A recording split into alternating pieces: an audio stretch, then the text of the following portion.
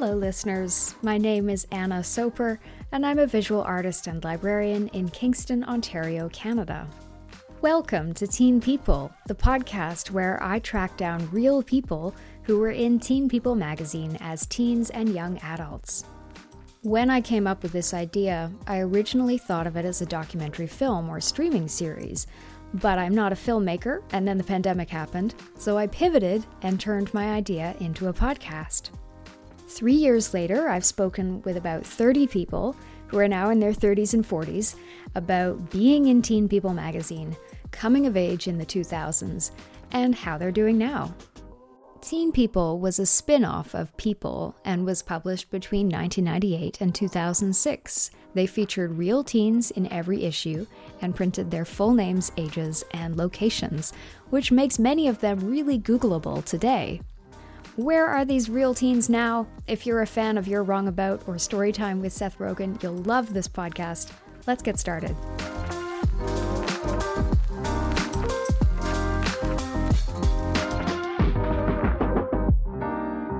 Welcome, everybody. My guest in this episode is Alisha Fernandez Miranda, a Cuban-American writer based in Scotland. Her memoir, My What If Year, was published in February 2023, and the book describes her year-long experiment doing internships in the dream jobs of her childhood. She is also the host of the award-winning podcast Quit Your Day Job, which explores some of these dream careers with people who are actually doing those jobs. Alisha is a graduate of Harvard University and the London School of Economics, and is the former CEO and current chair of IG Advisors, an award-winning social impact intelligence agency that coaches the world's biggest nonprofits, companies, and foundations on their philanthropy and social impact. Her clients have included the Bill and Melinda Gates Foundation, the Ford Foundation, and UN Women. Alisha speaks and writes regularly on women's empowerment, social impact, and sustainability. She began her career in the pages of Teen People magazine and is good friends with my previous guest, Amar Shah, who is also from Florida and who was also on Teen People's news team. The Teen People news team was a core of young journalists from across the United States who created original content for the magazine and contributed to Teen People's human interest reporting. As you'll hear in this episode, Alisha treasures her time with Teen People, and like so many of my guests, speaks so fondly of that magazine and that time in her life. She still has a box of Teen People magazines at her parents' home in Miami, and I asked her why she's kept that collection after all these years. I think it really was just this completely magical experience. And I don't even know I appreciated it for what it was when I was 16. What do you appreciate at 16? I mean, not a whole lot.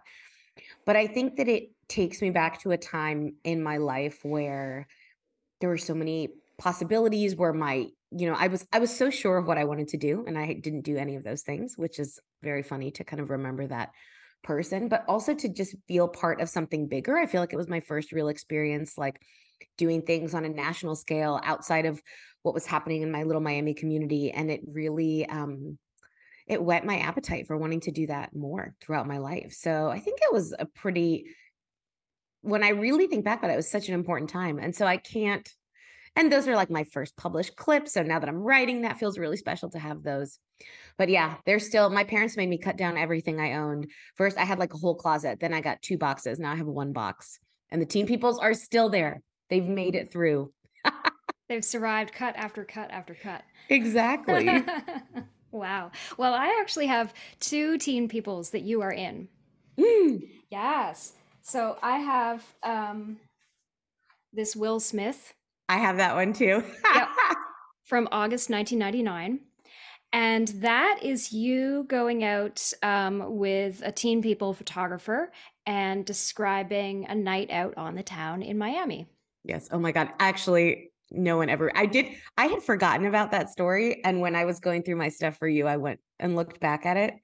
And there are several stories that have been published about my nights out. I did something similar in college for the Harvard Crimson, it's like mortifying and wonderful at the same time. That's how I feel about that story. Like I can't really bear to look at it, but also I'm so glad it exists as a kind of record of what life was like back then. But oh my, I actually remember that night so vividly that we did that because it was like, it had to be really, really good. You couldn't just go to a house party with a Teen People reporter and that was it. We like went on a party boat. We went and had Thai food. All of my girlfriends were like so excited to be able to be in the magazine. I mean, it was like such a big deal. You got ice cream, and then you went to kind of like an after party at Brianna's house, which was a bordello back in the 1920s, where you said you usually wind down after a night of excitement. Yeah. Or why? I mean, there were certain things you couldn't put in the magazine, I think. Brianna's parents were the laxest parents of the entire group. So we did often end up there because that was the place with the least amount of rules. So it was always easy to sleep over there. Mhm. So yeah, that doesn't surprise me too much.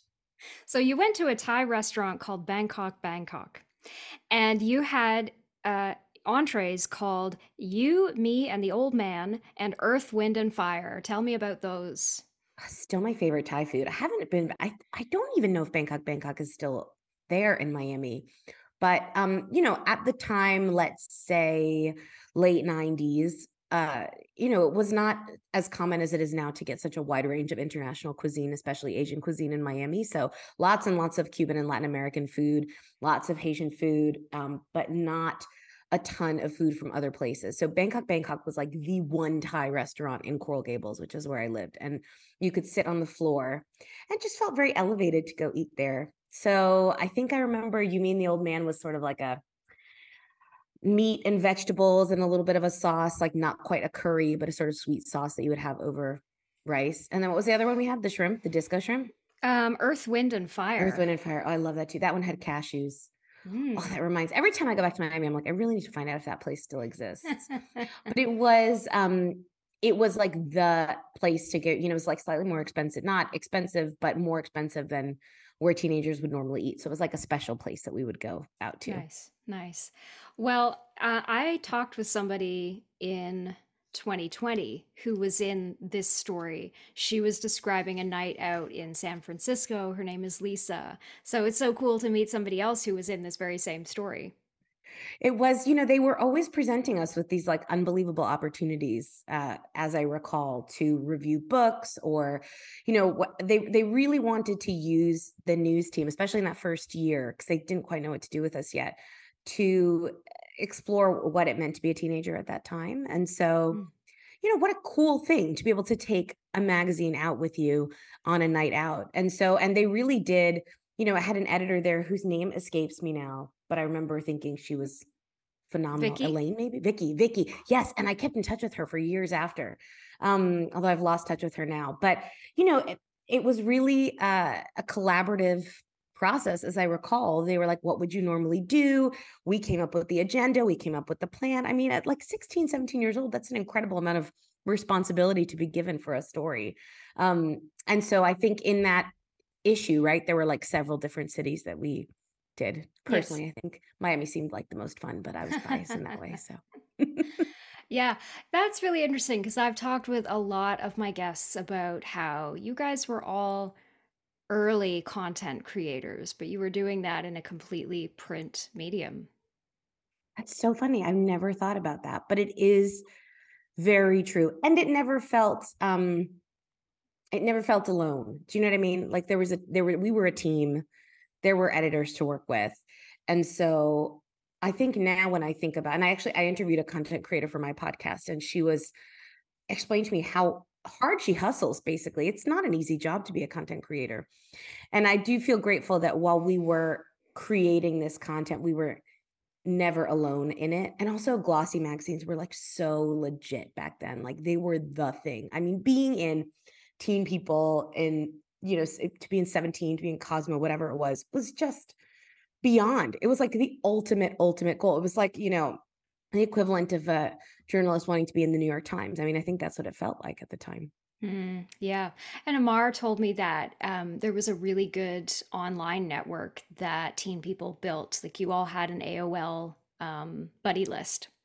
It was awesome. And I have in my box of stuff these emails from him and a couple other of the news team members. We would write each other these like super long emails. And I actually sent Mar the other day because we had lost touch for many years and then kind of found each other again on LinkedIn, which was super nice. And he's also writing, he has a book coming out this year. And I said, I was like, I have one of your early short stories, because he was writing and sending, who do these long, long emails to each other. And a lot of his were fiction, and he was already writing like incredible stories back then. And it was so cool to have that. They were all like my first pen pals. I mean, it's so hard to imagine now what it was like then, when this was the first of everything. This was the first time any of us were doing any of this. It was the first time I was really communicating with people that I didn't know in real life, because instant messenger was like a new thing. Email was a new thing. And so having these relationships with kids from around the country who were not like me, but also like me in the same ways that we were all attracted to teen people and to this role. It was so eye-opening. I'm so lucky to be a part of it, I think, and to still be able to be in contact with some of those people now. That's such fascinating insight. It was the first time you were doing this. Wow. It was so special. And so it was just didn't have any of the baggage that it all does now. Yeah, that's true. Amar told me about the experience he had of sharing some of his writing with other teen people news team members, and in particular, a girl called Erin Layton. I don't know if you knew her. It's not ringing a bell, but that doesn't mean I didn't. It just means that I'm 41 now. So I've forgotten some things. Well, it's so fascinating that you printed out emails from him and from the other news team folks, because Amar told me he printed out AOL conversations that he had with Erin. Wow. Yeah. That's amazing. I have a lot of good material on people in case anybody ever like hits it really big. I have a lot to sell to Actual People magazine for stories behind them. I look forward to Amar's books becoming a bestseller, so I can bring back his early No. first short stories. Oh no. Just kidding, Amar. Just kidding. It's gonna be fine. The second thing that I have that you did for teen people is in this issue with Sarah Michelle Gellar. Yeah. And so this is October 1999. And this is Cool School of the Month. Classes at Miami's Maritime and Science Technology Academy are seaworthy. So this was reported by you and Grace Lim. Yeah. It was my high school. It sounds awesome. It was awesome. It was such a great place to go to school. Can you hold that up for me? Can I see that? Oh my God, I remember that so vividly. So vividly. We were a very cool school. I mean, can you imagine the street cred that got me? Like, hello, that was just, if I needed any help with my popularity, that was going to get me there, because I think everybody wanted to get in the pictures. Everybody wanted to be featured. It was such a big deal. Yeah, that's what Lindsay Soul Kirkman told me, because she profiled Dr. Phillips High School in Orlando. And she said that the day the teen people came, everybody wanted to be in the pictures. Everybody was following them around. She was the most popular girl. The most popular girl. Yeah. So your school sounds really, really awesome. I love all these pictures. I love the things that the captions, the things that people had to say about the school. Yeah, so it says courses are offered in marine biology, oceanography, maritime literature, and underwater photography, to name a few. We do actual field work instead of sitting in a classroom, says Wen Yang, 18, who recently combed a mangrove forest for oil samples to test. It was such a cool place to go to school. In fact, I did think I wanted to be a marine biologist. I think everybody sort of did, although that's not why you went there. You went there because it was a great school. It was a public school and it was a magnet school. So if you passed the assessment, there was also an interview. And then at the time I was going there, it was essentially an integration project. So they had different lists. I think it was 30% Hispanic, 30% Black, and 40% other, or something, maybe 40, 40, 30. I can't remember or 40, 40, 20. Math was not my specialty. And the magnet schools then were started as projects to integrate kids of different races all over the county. Then they changed it after, and now it's a completely different kind of beast. But in the 90s, that's what the school was. So it was this like beautifully, richly diverse experience to be able to go to school there.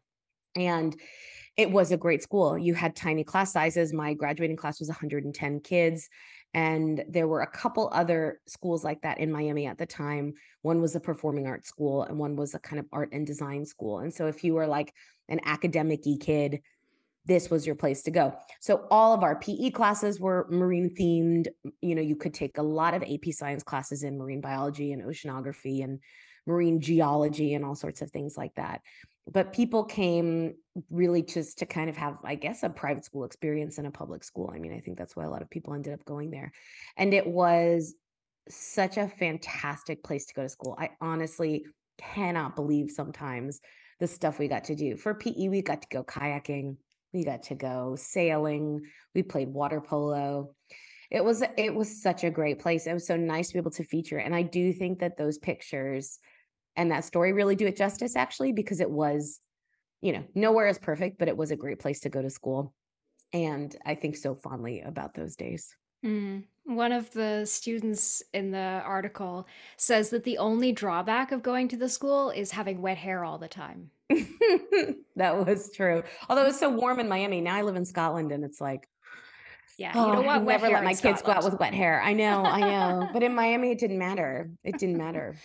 Oh, yeah. Well, tell me about the move to Scotland. I know you were in London for a while. So maybe let's do this chronologically. You went to Harvard, then you went to the London School of Economics, and now you're in Correct. Scotland. Correct. With a little bit in between. So I left Miami for college, did my undergrad at Harvard, traveled outside of the US for the first time my freshman year, and just really got the travel bug. And then anytime I could scrape together enough money for like a student ticket, I would fly overseas somewhere to go do something. And fell in particular love with London. One, because it was easy to kind of blend right in. London's such an international place. I spoke the language.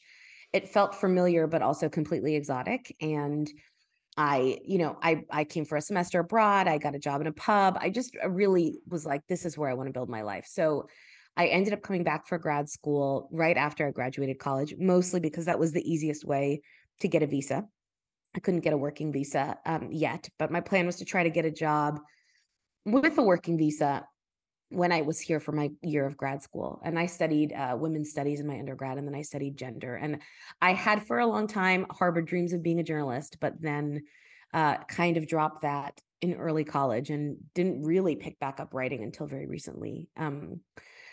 So I fell in love that year in grad school, and my now husband could not get a visa, even though I did get a job offer with a visa. So I moved with him to New York under the stipulation that as soon as we could figure out a way to get back, we would come back to the UK. And so a few years later, we got engaged. And then I was like, great, if we're married, we only need one visa and the other person can come as a dependent. And so that's what we did. I got a visa on a program that was called the Highly Skilled Migrant Program, which does not exist anymore, but it was a way to come over to the UK without a job if you were sort of willing to work and met a set number of criteria. And so moved back over to the UK in 2008, February 2008. Thought we would be here. Well, I knew we would be here for a while. I don't think I realized I would really be here for this long. I had my twins in 2011.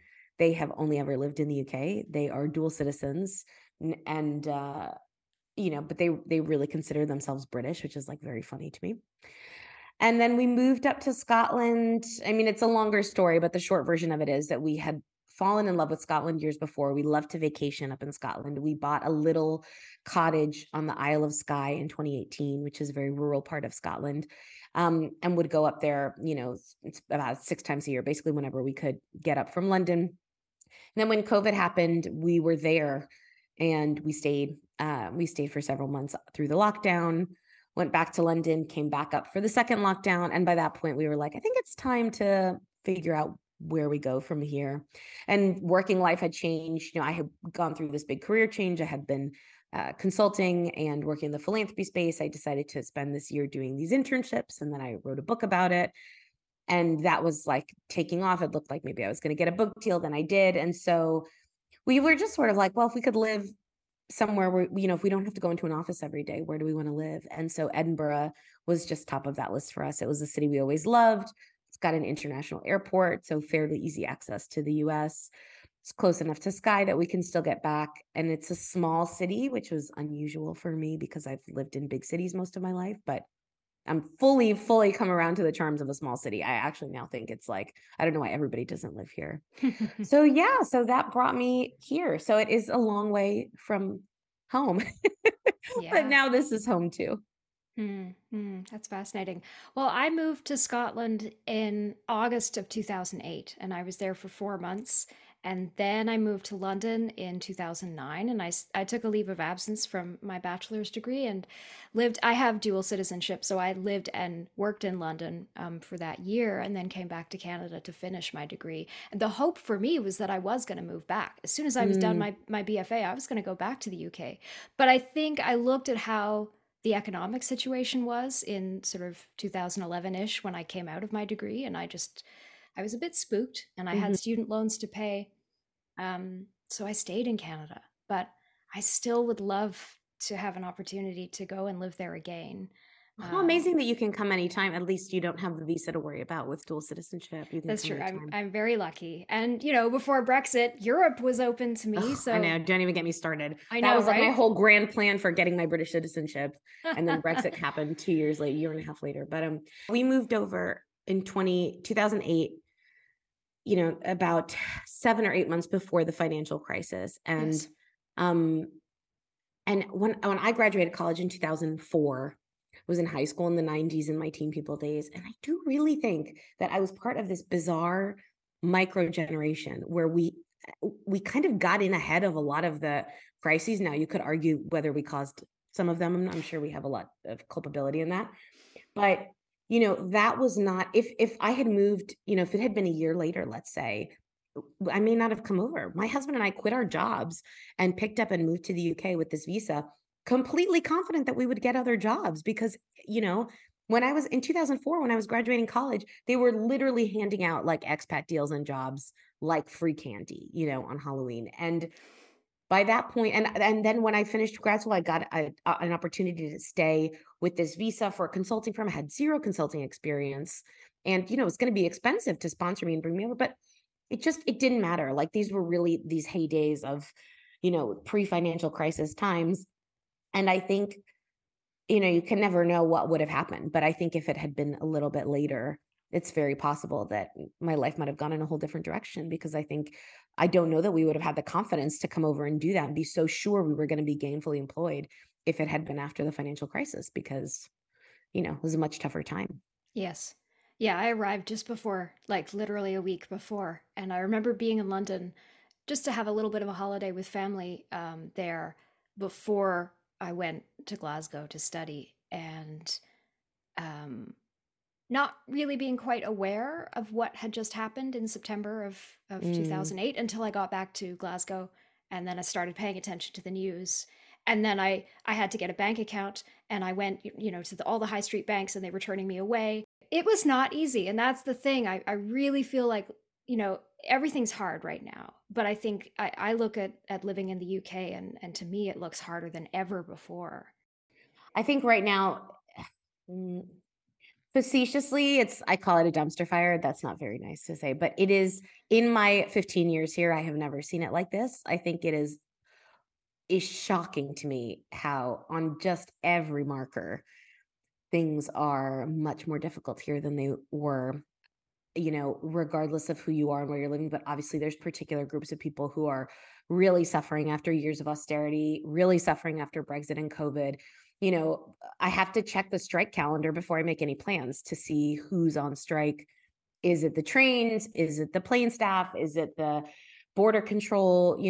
On days we've had nurses strikes rolling, and those days I don't let my kids go to the park because I'm like, you can't afford to break a bone today because we can't go to the hospital. And that has become part of life here at the moment. And, without getting too political on a non-political podcast, with a very morally bankrupt ruling party at the moment who continues to come out with the most ridiculous, inhumane things. So we've got a general election next year. I'm trying to be optimistic that things are going to get better.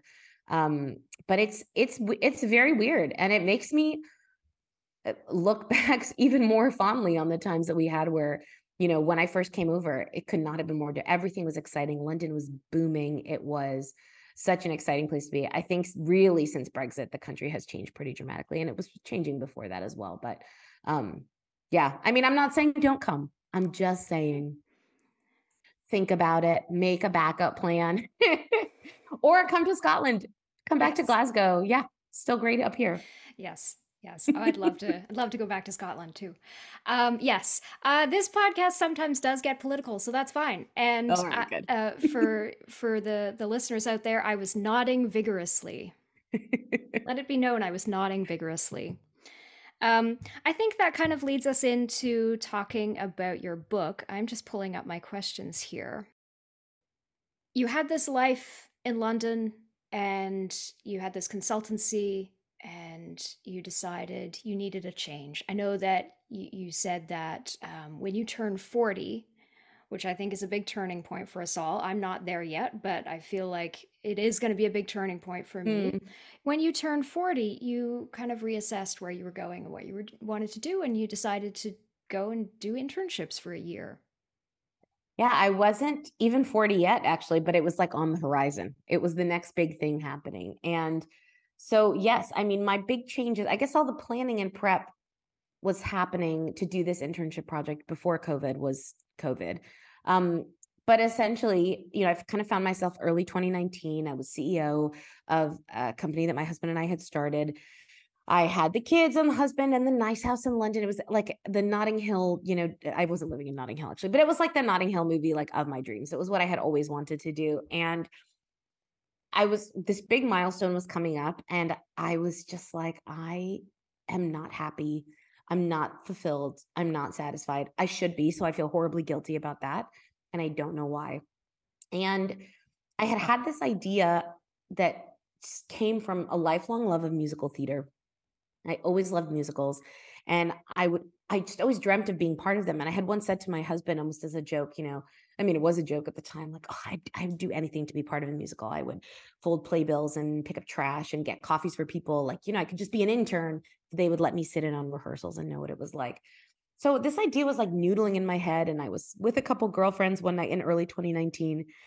I had just gotten back from the World Economic Forum at Davos, where I had been, rubbing shoulders with world leaders and having this like should have been like a very meaningful experience, reaching this very successful place in my career and feeling just really like I did not know what was happening and what I wanted to do. And we had a few martinis and then I expressed to them this idea. And they're like, yeah, you could go be an intern in the theater and you could do other internships. We started talking about what internships we would do and had a very, very increasingly ridiculous evening, but like a wonderful time. And then the next day I woke up and I couldn't get the idea out of my head. And so I spent about 8 months of 2019 just convincing myself there was absolutely no way I could make this happen. And then finally decided, all right, obviously this is important. I've not been able to stop thinking about it. I have to do it. And so I had sort of very, very carefully planned out this year of mini sabbaticals from my job. I was going to go and do these internships at the jobs I always wanted to do when I was a kid. Working for a glossy magazine was up there. That was supposed to be one of the things I was going to do. And my first internship was shadowing 2 shows, an off-Broadway and a Broadway show in New York. So I picked up February 29th, 2020, left London, went to New York, and had this extremely magical 2.5 weeks before the entire world shut down for a while. And then I did continue. I did 3 other internships. But some of them, like marine biology, like magazine journalism, I didn't get a chance to do. So now I'm like, maybe this is a sign that I should keep doing internships. My poor husband is like, please stop doing internships. But I'm like, maybe just a couple more, just a few more. If you could wake up tomorrow morning and go to an internship anywhere in the world, what would it be and what would you do? Disney World. Fascinated by every element of it. I'm fascinated by the logistics of how you control the crowds. I'm fascinated by how people are trained to be like so freaking cheery all the time. I was actually at Disney for my 40th birthday I had gone to Miami. I had gone home. I had a party with a bunch of friends. Everybody who didn't have COVID came to the party. And then we went to Disney. And when you go on your birthday, you can get a pin and it says it's my birthday. And every single person that worked in that park was wishing me a happy birthday, taking pictures of me. I was like, I can't believe I haven't spent every birthday here. But in all seriousness, I just find that business so fascinating. I would love to get under the skin of it and understand what it was like. And marine biology, I would still really like to do. It's funny with magazine journalism because I don't think glossies are now what they once were. And so I'm not sure if that would be everything I had hoped it would be, or if it would be a disappointment. And I did sort of get some of my days doing that with Team People and other things. But yeah, Disney, if you're listening, I'm ready. Let's make it happen. So it sounds like writing this memoir has been really rewarding for you, and perhaps something you didn't expect you were going to be doing. And of course, nobody expected the pandemic and the context that has changed everything that we do, and how that's forced us to reassess the direction of our lives and the things that we're doing. But I'm wondering, now that you've had such success with this book, do you have any other books in mind? I do. I definitely want to keep writing. It was so unexpectedly joyful to like reconnect to that part of myself that I really had not. I don't think I had probably done any creative writing since my Teen People days, I would say. And so that was just this like beautiful surprise. And so yeah, I'm working on a novel. I might be working on it for a long time. I have a draft, but it still needs a lot of work. And then I think I do want to do another nonfiction memoir type book, but that's still like really, really, really early stages. So, but I know I want to keep writing. I've done a bunch of personal essays. I want to keep doing that. It's just a really nice way. It's a nice release, and it's also just like a great way to kind of check in with myself and understand where I am, what I'm feeling. I think writing is great therapy because you really have to interrogate the reasons behind why you do what you do, why you feel the way you feel in order to create a good story. And so it's a good practice to be able to do that. So yeah, I hope I will still be writing. And your publisher, do they publish fiction as well as nonfiction? Or are you Yeah. going to So have to look for another publisher? no, I am, I mean, I think let's hope they want it, but, but no, so Zibby Books is a brand new publisher. I was actually their first book. The second one came out on March 7th, and the second one is a novel. So, they do fiction and memoir by women. That is their kind of group. So hopefully I won't have to travel too far from the Zibby universe, with this next book, but it's a totally different ball game, writing fiction. It's been really challenging. I've had to stretch myself in a lot of different ways. So, yeah, I hope it will be a book one day. I hope it will be a book one day, but I think I still need some work on it. I think that's true of everything that we start, you know, I hate to use that phrase, but later in life, things that we Mm, don't grow up doing. yeah, absolutely. But also, I think that's great. I think it's part of what I enjoy so much about it is that it is a bit of a stretch, that it doesn't just feel easy, that it doesn't necessarily come naturally, and that it takes hard work and effort, and then that it's doing something I haven't done before. And part of what came out of my experience of doing all these internships was that I wanted to continue trying to build a career that enabled me to keep learning, to keep putting myself in positions that were slightly uncomfortable, to keep stretching and growing, because I had kind of stopped doing that for a while. And so all of this, including writing the novel, all of these things that are happening now are things that are not things I had expected I would be doing, and not really things I had done before. But that's kind of great. That's the Mm-hmm. point. Mm-hmm. And that's also what inspired your podcast too, eh? Absolutely. So Quit Your Day Job was a way to continue figuring out what people's jobs were like without having to leave my home and go do internships to do them. So it's in its third season. I have interviewed a CIA spy and a gardener and a TV director and a hotelier and Broadway actors and actresses, art gallery owners and dealers. I mean, so many different people working very, very different careers. And it's been so extraordinary to be able to really get behind the scenes and talk to them about what it's like, what's great about it and what's not. And I do have a relatively insatiable curiosity about jobs and what jobs are like and what it's really like to do specific things, because I think work is so important to our lives. We spend so much of our lives at work and working for someone or towards something. And so I remain so fascinated by it. It's part of what drew me to the internships as well. I think just this real desire to want to know what it's like to have a different job and maybe a different life. And it's got to increase your networks as well, just building connections with all these people, because that's what I've found doing this podcast.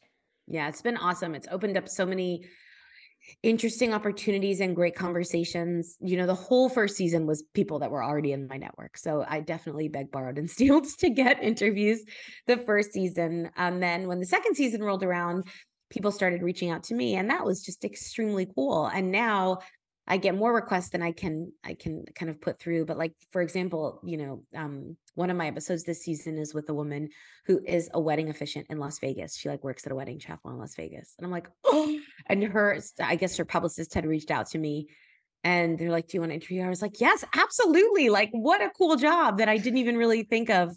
But now I, of course, want to know everything about it. So, things like that. It feels like such a great, it continually surprises me. And I love being able to do it. And like podcasting is so fun. You just like hop on a screen, have a conversation with somebody. So it feels like it shouldn't be a job. It feels like it should be just something fun I get to do. I love it. I love getting to talk with complete strangers about their lives. It's so cool. I know. And people people love to talk about themselves. I think that's very true. I'm no Yes. exception to that. Uh, and it's just one of the great things I learned in writing a memoir and doing some writing classes with people around memoir and personal essay and things like that is that every single person has an incredible story to tell about their life. Like nobody does not have a fascinating story about their own life. And whatever way it is, whether it's podcast or a book or reading an essay, I'll never get tired of hearing those stories or reading those stories because they are completely fascinating and nobody can tell your life story but you. So yeah, I love it. Hmm.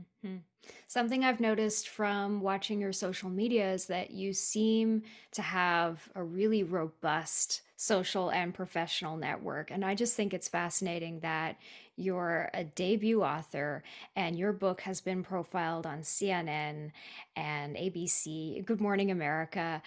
Tell me about how you've been able to create these opportunities to promote your work.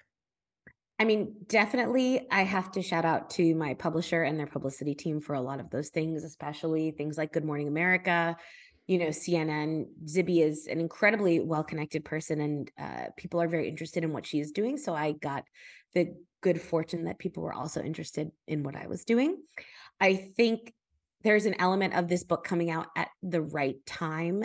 And it's a time where a lot of people are connecting with the message of what if and the story behind it. And Mhm. I think a time as well where people are looking for something uplifting, lighthearted to read, maybe, something that's going to make them feel good and hopeful and optimistic about the future because it doesn't always feel like that in the world around us. But, yeah, I mean, I appreciate you saying that. And I would say I have a really good and strong network. It helps that I'm a natural extrovert. I do really feed off spending time with other people. It's part of why I'm going back on a tour again because I had so much fun the first time around. I was like, I have to do this again and again and again. And this was what I could negotiate with my husband for the first part of the year in terms of leaving my children this time for 9 days. So, I love it. I genuinely love it. I love meeting people. I love maintaining relationships with people. But um you know, it's funny that we were talking about teen people, but I think that was like my first, I guess, professional network I was ever a part of because I had worked, local jobs and like retail jobs. I worked at an amazing bookstore in Miami when I was in high school, but being part of this group of other talented writers and budding writers, budding journalists, from all over the country.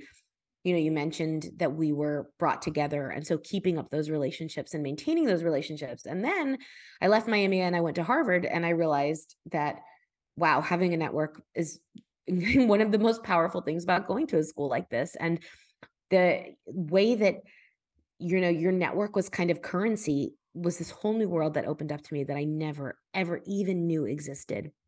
And then when I went to Harvard, I got to be a part of it. And so I don't take that for granted. And it's still very important to me. But I have um,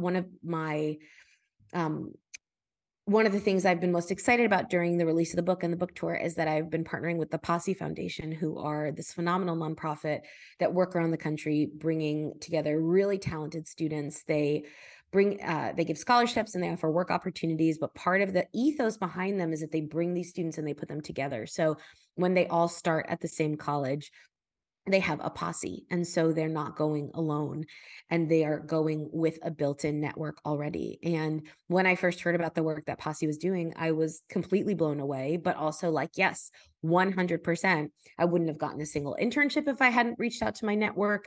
I would not, even meeting Zibby and getting my book published was in part, knowing that it was important to find other people and make connections with them and keep them. And it helps that I really like her a lot as well. But all of those things are so, so vital, and they are not, they don't come naturally, or they're not obvious if you don't grow up in a family or a household where that has been an important thing, or that's something that has been modeled for you. So I am a very big fan of networks. I am happy to use mine to support my friends and others.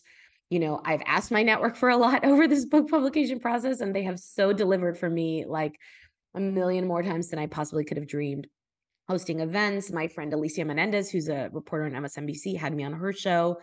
People have just been incredible. And I love that. It feels like I have put out a lot of love and gratitude into the world, and I have gotten some of that back. And that is like such a nice feeling. And I think that that's true. I think that you kind of get back what you put out there. And so if that's the case, I feel like I've done all right, because I'm getting just so much love from so many people from different parts of my life throughout this book process.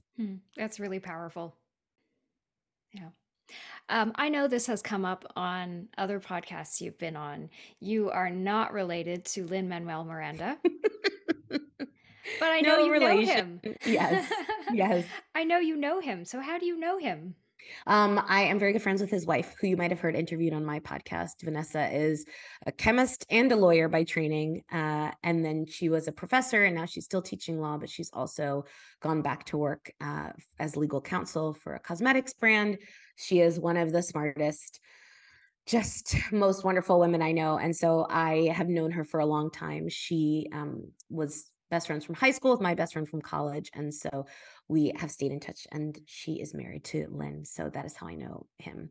Wow. And they are both as wonderful people as you could imagine, but no relation, only a coincidence that we have the same last name. So did she go to the cool school too? She went to MIT. Oh, okay. And then she and Laura went to Hunter College High School, as did Lynn, which must have been in there somewhere, because that is a very cool school. Hunter is like the coolest of cool schools, and they've produced all kinds of brilliant alumni, including those three people. So It's fascinating to me that I have talked with several Teen People News team members who come from Florida. And so I've talked with Amar and Lindsay Soul Kirkman and Carisha Harris, and now you, and you all come from Florida. So I'm curious, what is it about youth journalism in Florida? God, I don't know. Florida's always getting a bad rap these days. I think that it's hard to remember that it wasn't always like in the news for horrible things. I don't know if this is like in any way accurate, but the Knight Foundation is a big Miami-based foundation, and one of the things that I think they still do, they certainly did in my time every year, was they hosted this thing called the Silver Knight Awards, which were awards for students in different categories, and journalism was one of those categories. They have a connection to the Miami Herald, I believe. There's certainly a journalistic element to that foundation. So maybe there's something to do with the fact that there was like a role model in that organization. But honestly, I'm just grasping at straws here. I mean, maybe it's because it's such a beautiful, warm place to live. We have plenty to write about. I don't know why there ended up being so many of us from Florida. I never really thought about that, but you're right. We were not representative of all 50 states, I don't think so. That's so funny. One thing that I ask all of my guests, thinking back on their teenage selves, is what advice would you give your teenage self today?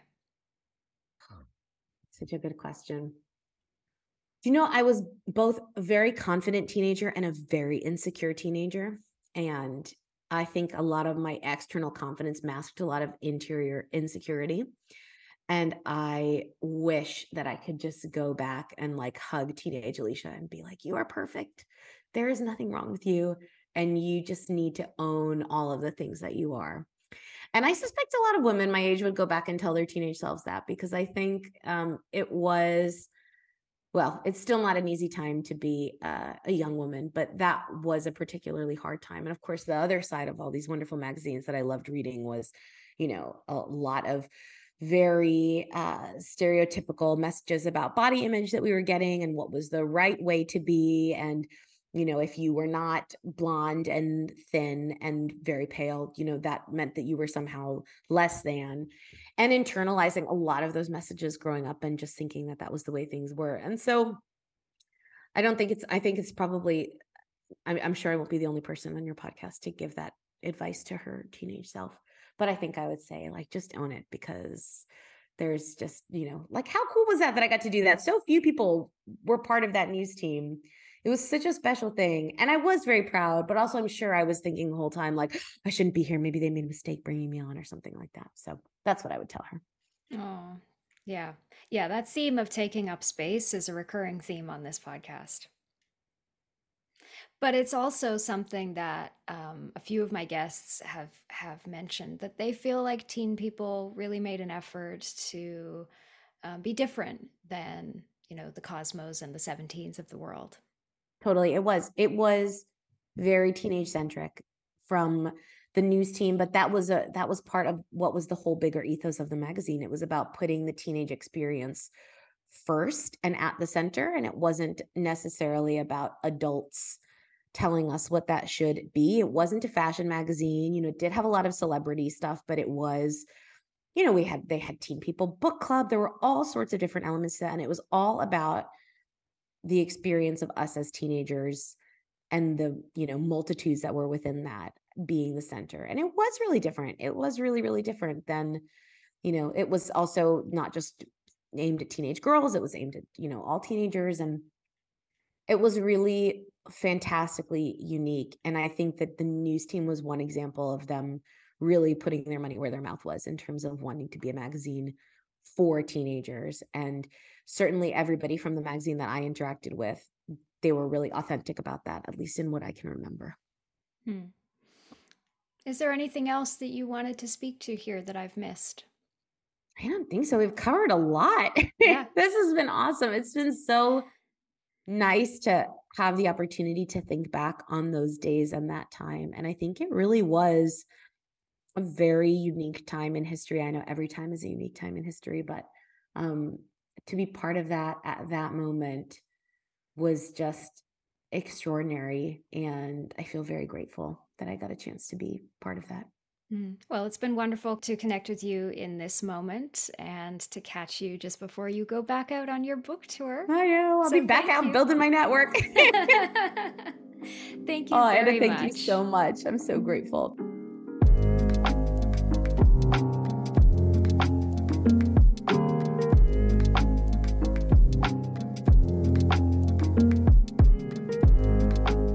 Alisha sent me some pictures from Teen People magazine's glitzy first anniversary party in New York in 1999, and you can find those pictures on my Twitter and Instagram at Teen People Pod. Please go to her website and buy her book, My What If Year. You can find those links in the notes for this episode. Amar Shah's episode is the gift that keeps on giving, because he not only connected me with Alisha, but with my next guest, Nadia Ahmed. Nadia is an associate professor of law at Barry University in Miami and was on Teen People's news team in 1998 and 99. She spoke with me about that experience and how she's working to future-proof vulnerable communities from the effects of climate change. I mentioned a few other guests in this episode: Lisa, Lindsay, Carisha, and of course Amar, and you can find their episodes by scrolling back through my archives. Before you go, I've got a favor to ask. Please leave a rating or review. Doing a podcast as an indie creator can sometimes feel like working in an echo chamber, so your feedback helps me figure out how I'm doing. I'm Anna Soper. Thanks so much for listening. Until next time.